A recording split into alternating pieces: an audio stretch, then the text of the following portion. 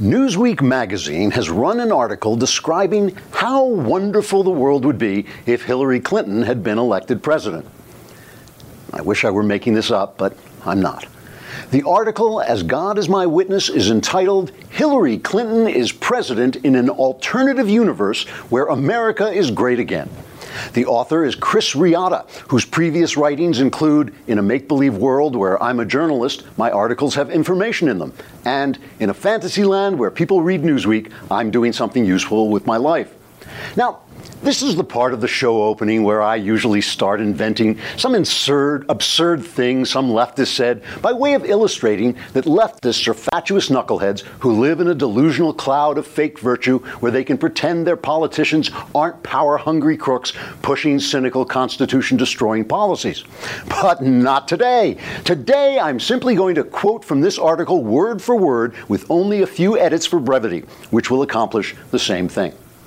The article sets the fantasy scene, beginning, quote, Hillary Clinton sits behind the resolute desk in the Oval Office.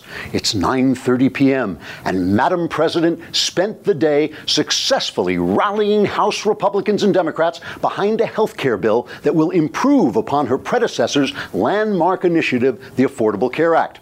The bill passed an hour ago, but she isn't anywhere near done for fulfilling her duties to the American people. I won't be taking any more calls, Clinton tells senior advisor Huma Abedin. I want to look through these Russian sanctions one more time.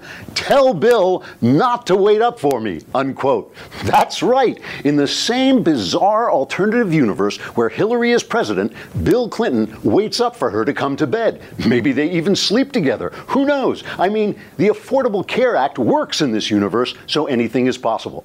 Oh, and there's Huma Abedin, who in real life received classified emails from Hillary's illegal server and then shared them with her husband, Anthony Weiner, who was busy sending obscene texts to underage girls.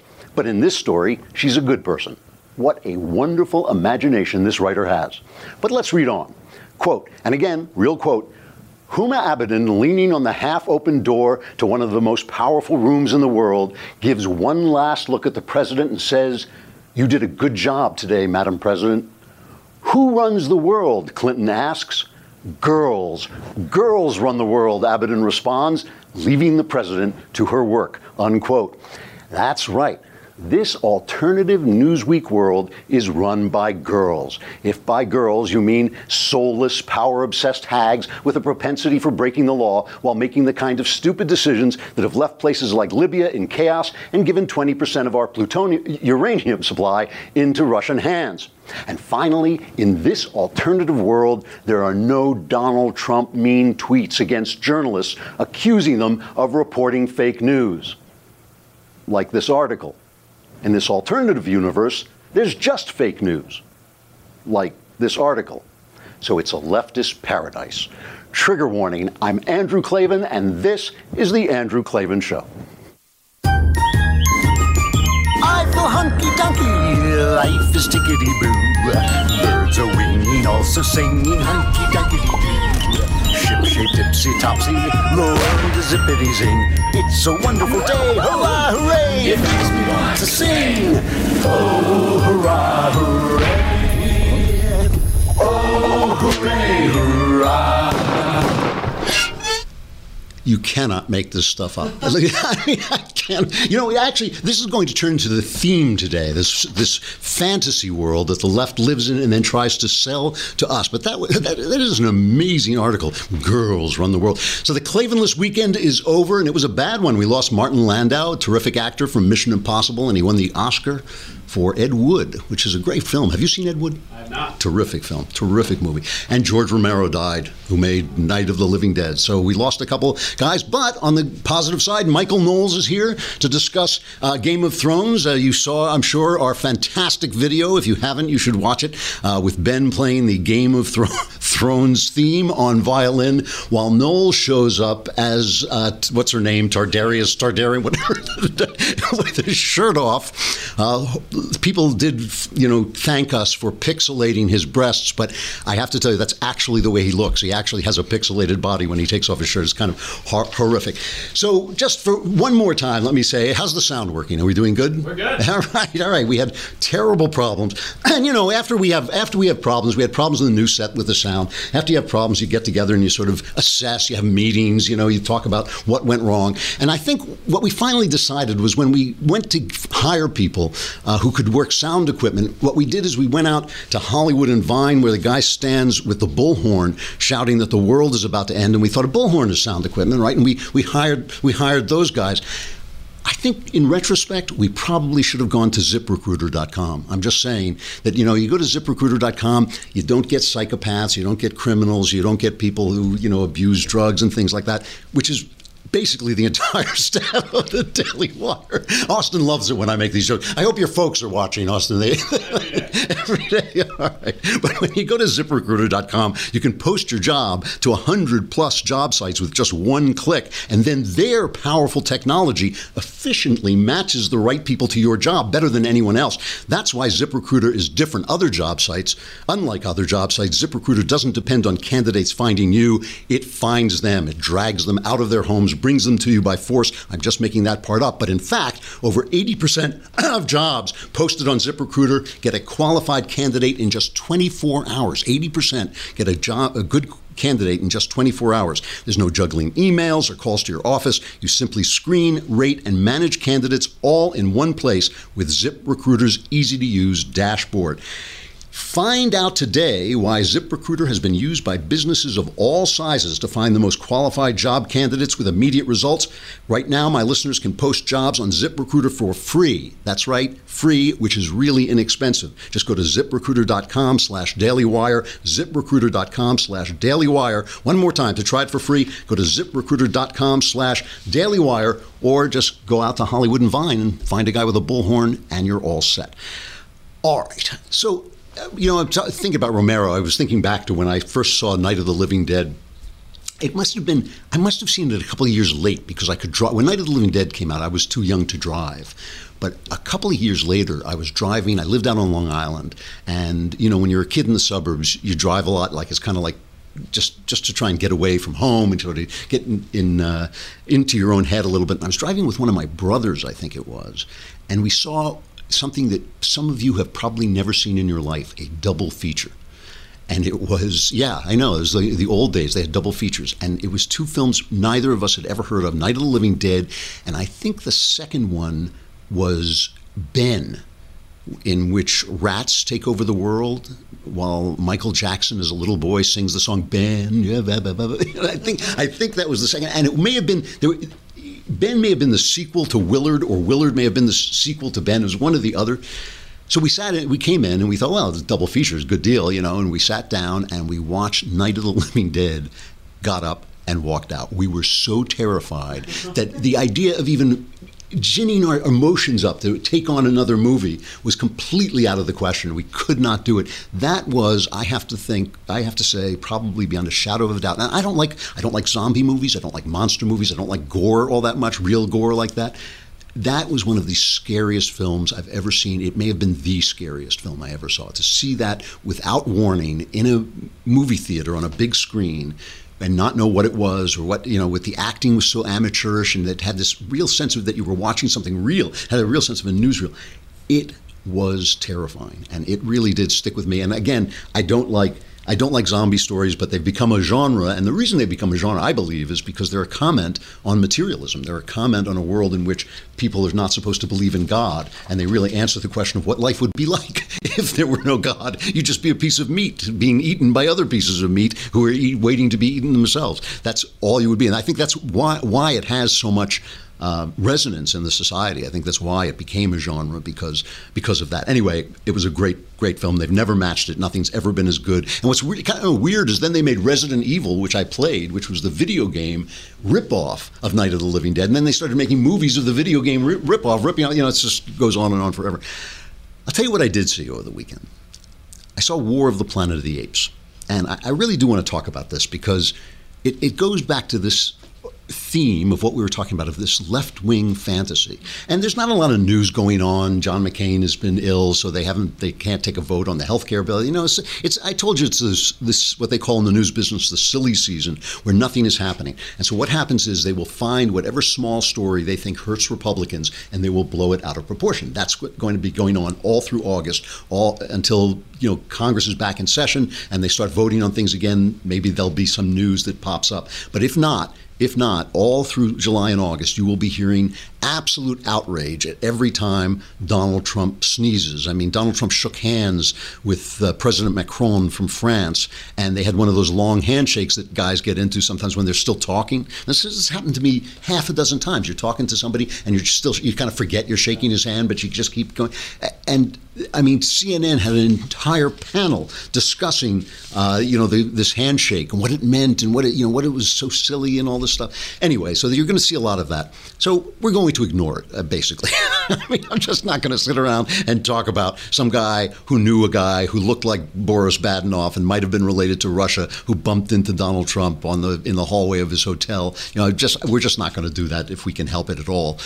So, but this is important because it does really speak to something that is going on and something that the people have been rising up against. And I think we're in a struggle. I don't know how the struggle is going to end between people who feel like the people who made War of the Planet of the Apes. Now, for those of you who haven't been paying attention, obviously Planet of the Apes was an old movie with Charlton Heston. And the old idea of the film was Charlton Heston is in a ship where he's in suspended animation. The ship breaks and he lands on this planet, and he doesn't realize that he's gone into the future, and he's now on a planet where the apes rule and the people are apes, basically. And he gets his throat hurt when he's caught, so he can't speak. He doesn't have the human facility to speak, and nobody will believe he is anything but a primitive beast. So here, just a quick scene from that as Charlton Heston is trying to describe to the scientist who studies the primitive human beings, the ape scientist who studies the primitive human beings, trying to communicate with him. Good morning, Dr. Zira. Good morning, Julius. How's our patient today? No change. The minute you open the door, he goes into his act. Well, and what do we want this morning? Do we want something? Come on, speak. Come on, speak. Do we want some sugar, old-timer? You could get hurt doing that, Doctor. Oh, don't be silly. He's perfectly tame. They're all tame until they take a chunk out of you. Well, Bright Eyes, is our throat feeling better?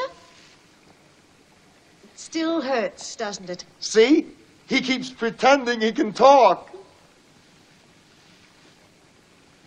That Bright Eyes is remarkable. He keeps trying to form words. You know what they say, human see, human do. That's basically the entire joke of the movie. That the human see, human do, that is the entire joke. It's all the cliches we say about apes. Now they're saying about Charlton Heston, who we know is a scientist and an astronaut and all this stuff. So that was the old thing. It was a really powerful movie. When you go back and look at it, it was made for about 10 cents, and the special effects are hilarious. The technology that goes into this new movie is so miraculous. The way who's that guy? Andy Serkis? Yeah, I mean, he's the guy who played Gollum, and he played King Kong. I mean, he's like fulfills this profession that simply didn't exist, 10 years ago, 15 years ago. Anyway, the technology is so great that I was sitting there thinking that human beings are such miraculous creatures that if ever the apes rise up against them, we should kill them all. We should kill every single ape we can get our hands on, because they'll never be able to make a movie like this one. But in the movie, the apes are the good guys, and the people, there are some sympathetic people, but basically the lead ape, Caesar, is the leader of his people, and he is fighting against Woody Harrelson, who is the evil colonel who has been sent to exterminate them and has gone a little crazy. And I will tell you why I'm talking about this, but first let's just watch Harrelson delivering one of his patented evil guy performances. Have you finally come to save your apes? I came for you. For me?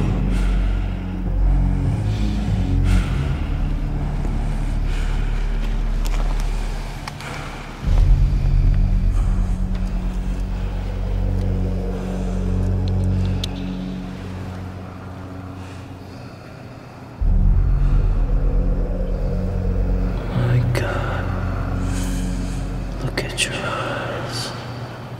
Almost human. How did you know I was here? I was told you were coming. That more soldiers from the north would be joining you here. Joining me?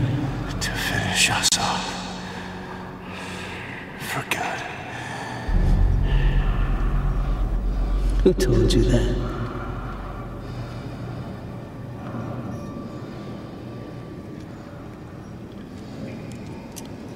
Okay. Let's go. Okay, this picture comes out and it gets fantastic reviews. I mean, just spectacular. I don't know what it's got on Rotten Tomatoes. It's like 98% on the critics and 88% from the humans.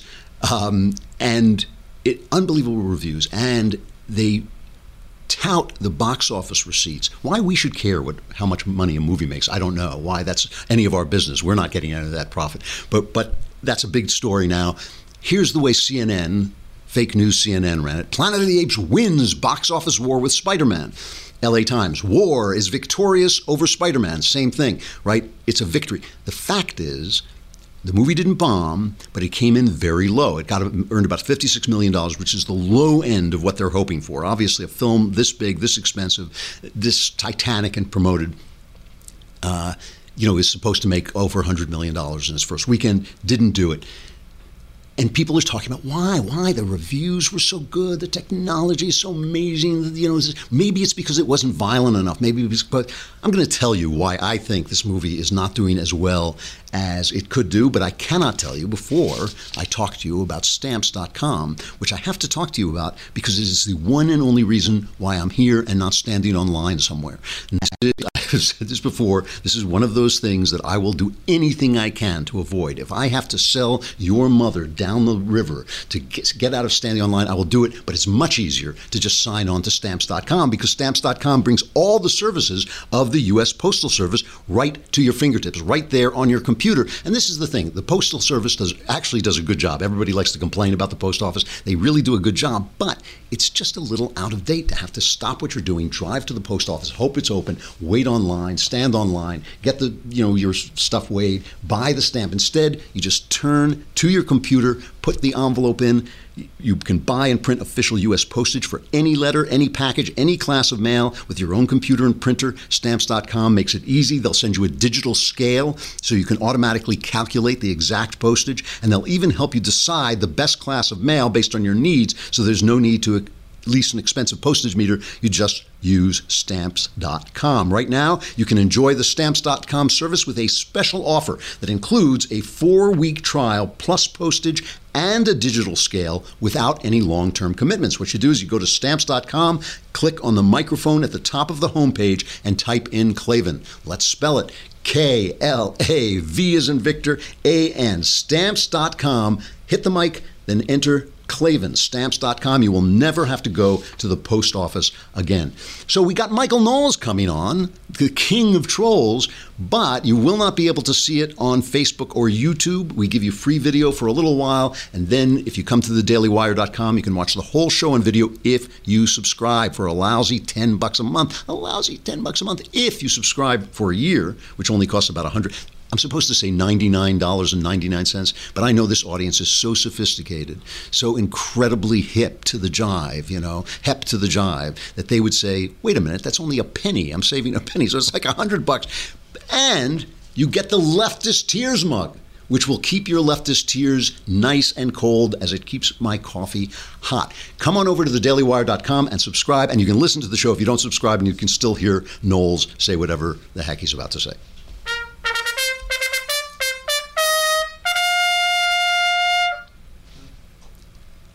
So here's the thing. This movie, all the evil is done in the name of Christ and America. There is a scene in this movie where the apes, who are the persecuted minority and clearly the good guys in the movie, and we're clearly rooting for them, the soldiers, the evil soldiers run by Woody Harrelson, come out and they start blasting the Star-Spangled Banner, which for those of you who didn't know is actually your national anthem, right? It's the Star-Spangled Banner, and they come out and just beat the crap out of these apes while this music is playing. And I'm sitting there and I'm thinking, and I was enjoying the film. It's not it's so spectacular to look at that you can't help but kind of enjoy the wonderful technology they're using, and the plot is interesting enough. But I did think, really, I have to listen to some corporate millionaire diss my country while he's making millions and millions off my country? Really? I have to do that? That's a necessary thing? The symbol of the evil soldiers is Alpha Omega, which those of you who are Christians will know is the sign of Christ. The symbol is written on top of a flag. The flag goes up in flames in the moment of victory. The symbology is all against everything you might possibly hold dear. And of course, the evil guys are building a wall. And what is amazing about this part of the plot is they're building a wall, and the good guy says, "Oh, this wall is madness." And you think, well, wait, they're about to be invaded. They should be building a wall. There's nothing wrong with the wall, except that it's a wall, except that it references Donald Trump. These corporate this is a big corporation spending tens of millions of dollars and then poking you specifically in the eye. And this is where we stand. There's one way that's kind of funny, kind of ironic, that the West does this a lot. The first great work of Western art, what is it? It's the Iliad, written by the Greeks, in which the Trojans have Hector, the good guy, and the Greeks are represented by Achilles, who's just a pain in the neck. He's just a kind of a bully and a kind of whiny prima donna. And we have done this all the time. In fact, Edward Said, who wrote the book Orientalism, which is one of the Bibles of the left, complained about this. They complained about the fact that we created noble Easterners in our imagination. There's just so many things like this. There's the Persians. After the Greeks beat the Persians, they wrote the Persians. They wrote the Trojan women about how sad it was for the women to be conquered by them. We've always done this. The Song of Roland has the noble Saladin, the noble Muslim who fights against Roland. Even if you think to All Quiet on the Western Front, which was a German novel but became very popular in the West, tells the story of the war from the point of view of the people who lost it. This is the stuff we do. This is why we're the West, is because we're always thinking about the other guy. We're always identifying with other people. This is very typical of Western art.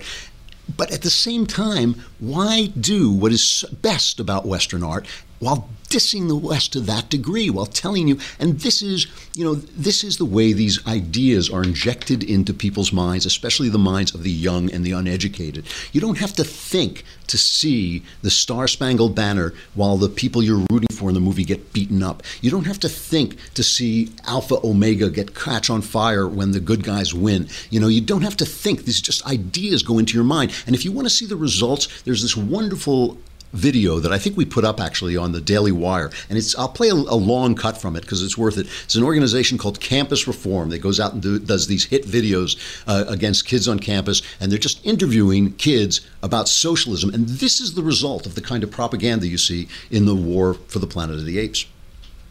In your opinion, is socialism a good thing or a bad thing? I think people kind of throw that word around to try to scare you, but if helping people is socialism, then I'm for it. It could really benefit our country in the future. I think it's a good idea. Socialism as a concept, as a philosophy is good. I think that it's got a bad rep.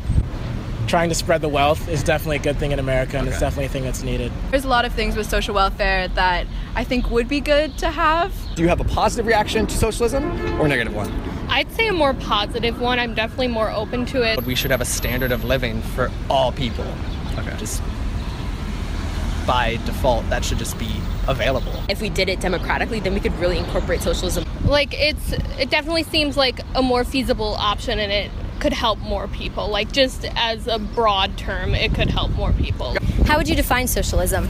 Honestly, that definition gets thrown around a lot. I'm not exactly sure. How would you view what socialism is, though?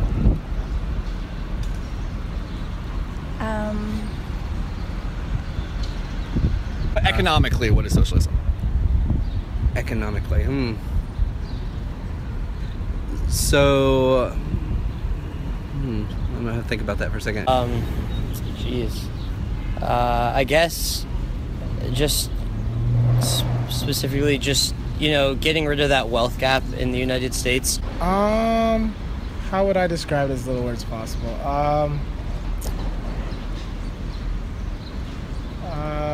How would you define socialism? I mean, it's definitely more of an open form of government, and it feels like a lot more accessible to a lot more people. And that's kind of how I see it, like being more accessible and more kind of like equal ground. Yeah. Love socialism. What is it? Economically, I'm not sure what socialism is. Socialism is an economic system. So it reminded me of this picture of one of my favorite comedies of the last few years. This Is the End. Very raunchy comedy, but it has this scene where who are the Josh Rogan? Is that his name? Seth Rogen and Jay Baruchel, and Jay Baruchel plays a guy who's away from Hollywood, and he comes back to talk to Josh Rogan, who's playing himself as a total Hollywood jerk. And Jay says, let's go to Carl Jr.'s, but he can't because he's on all these fad diets. Here's a little bit of the exchange. Look, man, if you stopped eating gluten, you'd feel way better all day.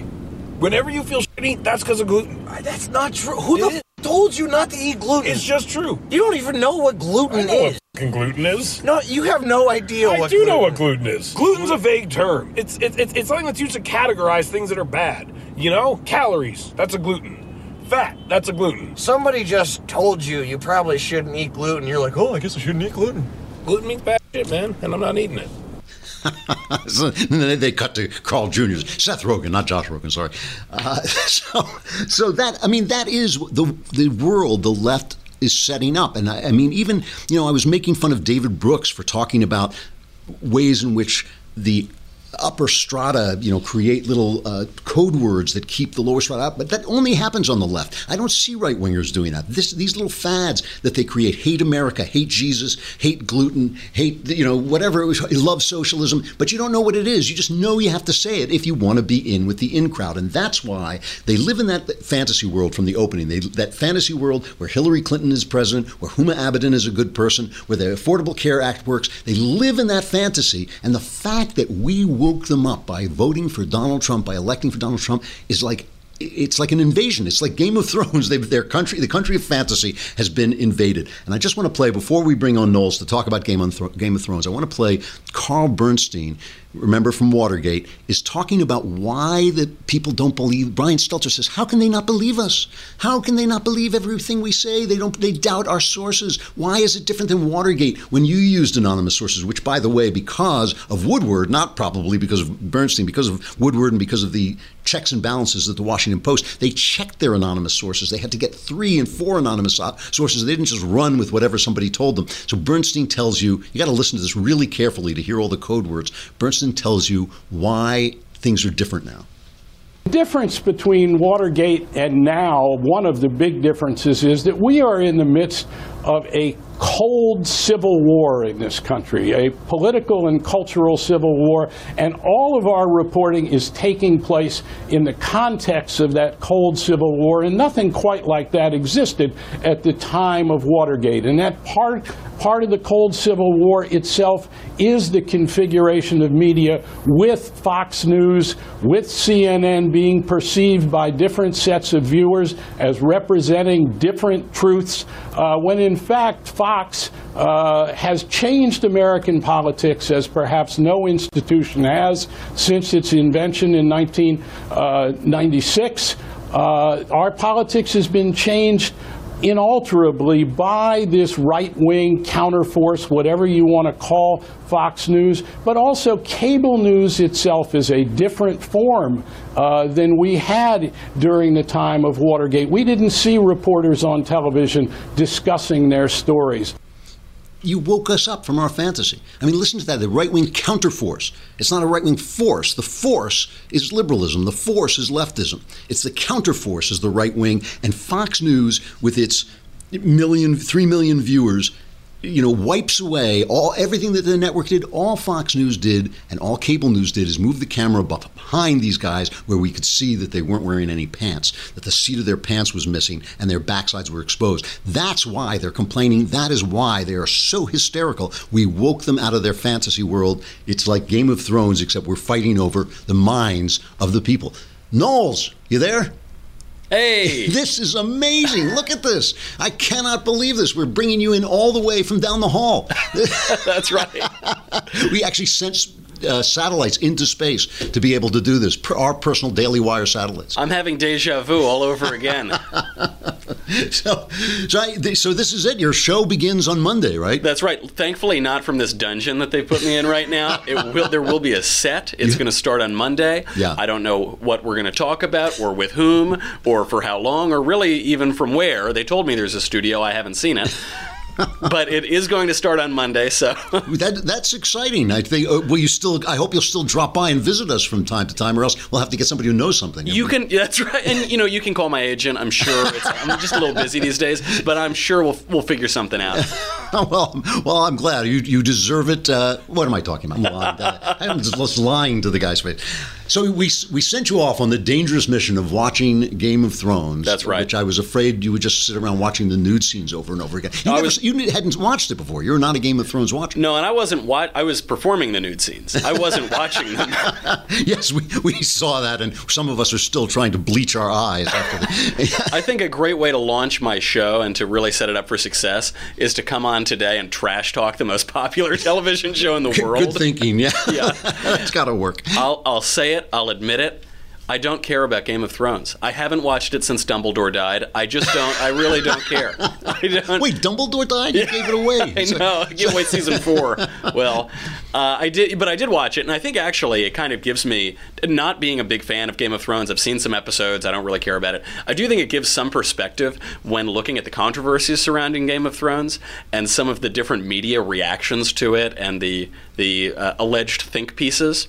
Because there is one criticism, the big criticism of it from both the right and the left, and the Christians and the atheists, is, to quote Covenant Eyes, which is a porn watchdog organization and software, if you're watching Game of Thrones, you're watching pornography. Did you know that? I did not know that. It makes me feel a little better about the whole thing. I would have started watching it a lot sooner if I'd known. Yeah, exactly. No, I actually don't believe that's true. But what's the argument? So the argument is, Game of Thrones, one of the biggest shows in the world. It's won 38 Emmy Awards. It's won a gazillion awards. And it's mainstreamed everyone watching pornography regularly, and that's the reason it's successful. There are some data to back this up. I took a deep dive into Pornhub Insights, which is apparently a statistic gathering organization. Which I'm sure is on your most visited sites anyway, right? That's right. It's my homepage, actually. So Pornhub analyzed some of the data from different premieres and season finales and just regular episodes throughout the season. And apparently, during episodes of Game of Thrones and on nights that it premieres, traffic to the website is down by over 4%. Throughout the United States. They have people turn off Pornhub and start watching Game of Thrones. And then in the lead up to major events, season finale, season premiere, searches that include the phrase Game of Thrones increased by 370%. On Pornhub. That's right, yeah. Yeah. And apparently the top one, when they search for characters, is Emilia Clarke, which I take a little offense at, having played her role in our recent Daily Wire video. But there are some data. People clearly associate this to some degree with pornography. There are a lot of saucy scenes. I watched a supercut of all of the scintillating scenes from Game of Thrones. I made that. That's That's right. It was a great piece. I didn't know you could edit so well.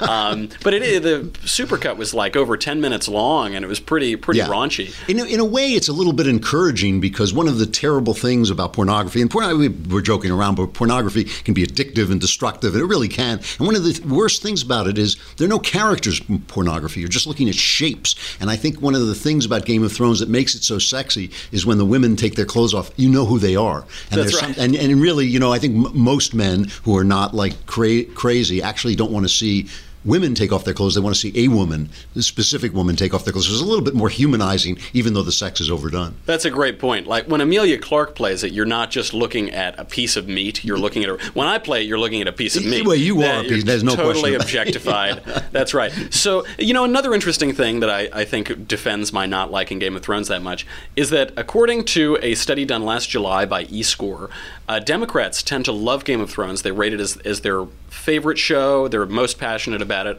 and Republicans don't. And it's unclear by the numbers. It might just be that Republicans are less passionate about it. Obviously, a lot of Republicans are watching it because there are tens of millions of viewers.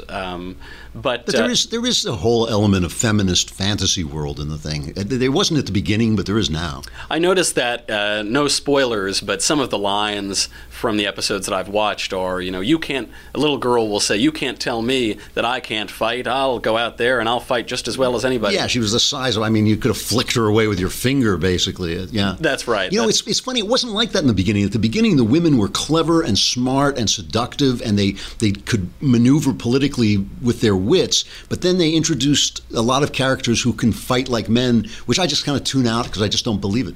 That's right. And the complaints from both sides, from the left and the right, and the Christians and the atheists and so on, are the treatment of women.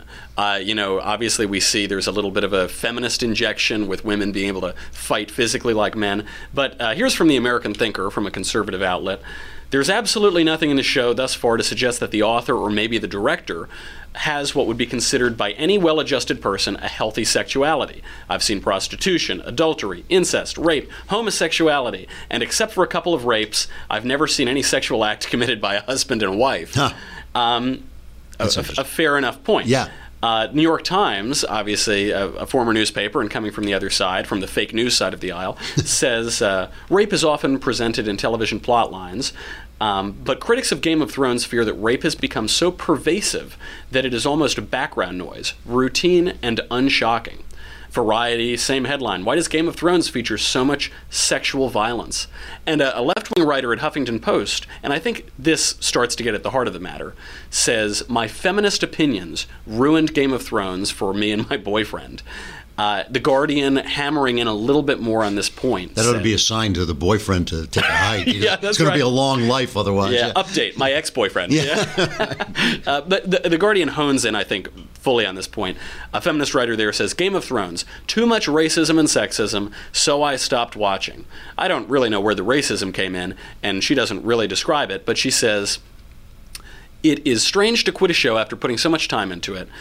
I also decided to skip the final season of Mad Men, having long ago lost interest in the weekly display of misogyny and ill will that Don Draper visits upon everyone around him.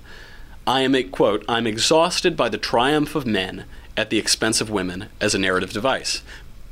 It's like they do not want to watch the world as it is. That's exactly, and they certainly don't want to watch the world without technology when everyone is at war, because an important point, rape is often in television plot lines, and I don't want to watch men dominate women. Probably best not to watch movies about ancient warfare in fantastical lands. I once explained this to an executive at Sci-Fi, actually, the Sci-Fi TV channel. She was complaining about this. And I said, well, they didn't have guns. So when you don't have guns, women can't defend themselves against men. And she said, well, you just don't write it that way. And I said, then it would be a good show, but not a great show, because it would be dishonest, but that didn't register with her. That's because leftists do not want to see the truth. They think that they are transforming the world by lying about it. That's what political correctness is. Basically. That's right. And it's the same response to both sides, to people who say Game of Thrones is exploitive in its sexuality. Perhaps it is a bit. Perhaps television is a little exploitative. Yeah. But there is a reality that's being presented in this fantastical world, and reality is what makes art worth watching and experiencing. No question about it. But I think we have a better way to produce to introduce fantasy worlds. I think we have a much better way. I get to George R.R. Martin says rape and sexual violence have been a part of every war ever fought, from the Sumerians to the present. To omit them would be fundamentally false and dishonest. I agree with that. There is another partially realistic and partially fantastical piece that includes all of these scary and realistic and wonderful things, but it's much, much better than Game of Thrones. That's absolutely true. And it's the next book by Andrew Klavan. It's Another Kingdom. That we are producing as a podcast. You and I together are producing this as a podcast, and we'll be releasing it. I hope in a couple of weeks we'll start to release it, and people will actually get to see this book develop in real time. It's pretty cool, yeah, because we just recorded the first chapter. What's really cool is that we're releasing it in real time, so I won't be writing anything, because as you saw from my last book, it's not my forte. But you'll be writing, and it'll be very live and very fresh, and it's really good. The first chapter, I really loved it, and And, listen, I'm never going to work in Hollywood again after reasons to vote for Democrats. So it's nice to have a job again. I'm going to create your acting career out of absolute nothing. All right, Knowles, it's great to see you. Good luck with the show. I, of course, won't be listening because I don't care what you have to say, but everybody else should take a listen. I will actually listen to it. I'm sure it'll be great. Good luck. All right, thank you. All right, I'll talk to you. Stuff I like. It really is true. It really is true that, like, the left will not watch the world as it is. They think that somehow it's offensive. This is the whole thing. Whenever there's a scandal because of something some right-winger said, it's always because he said something obviously true. Men and women are different, or, crimes, or black people committed a disproportionate amount of crimes. And they'll say, well, that's racist. It's just life. Reality can't be racist. It doesn't make any sense whatsoever. So this week on Stuff I Like, I want to talk about politically incorrect masterpieces, things that are actually great in their field, but nobody kind of gives them their due anymore because they are politically incorrect. And the first one is Gone with the Wind. How many people in this room have seen Gone with the Wind? All right, Austin has seen Gone with the Wind. Jess, come on.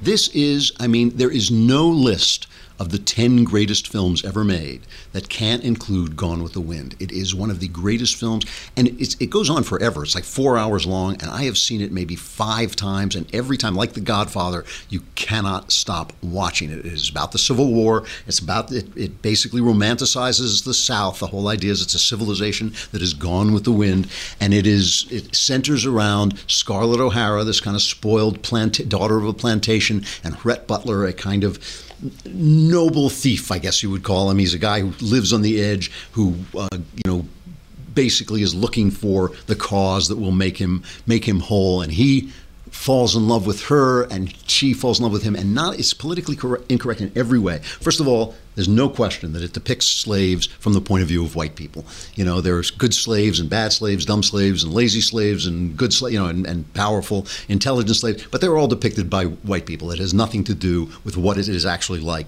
to be enslaved, which, by the way, was a very complicated thing because like the Hebrews led out of Egypt, there were blacks who after the war missed the world of slavery. Slavery, I think, is very natural, not to black people, not to Hebrews, but to people. Teaching people freedom is one of the hardest things we have done in the West, and you can see it, how easily it slips away the minute they start offering you free stuff, So it depicts slaves, but it depicts slaves, there's no question, from the outside, not from the inside. But the other thing, of course, is this relationship between a powerful man and a very sexy, seductive, and clever girl. And he uses his power, his physical power on her and her desire for him, and she uses her attraction to control him. And there's this real power struggle that goes on throughout the course of the Civil War. Here is a very famous scene, where Clark Gable, Rhett Butler, is basically flirting with her, and she is flirting with him, and she's wearing black, I think, because one of her husbands has died. And so here is a very famous scene where they first are getting together. But, Red, I really can't go on accepting these gifts, though you are awfully kind. I'm not kind. I'm just tempting you. I never give anything without expecting something in return. I always get paid. Well, if you think I'll marry you, just pay for the bonnet, I won't. Don't flatter yourself. I'm not a marrying man. Well, I won't kiss you for it either.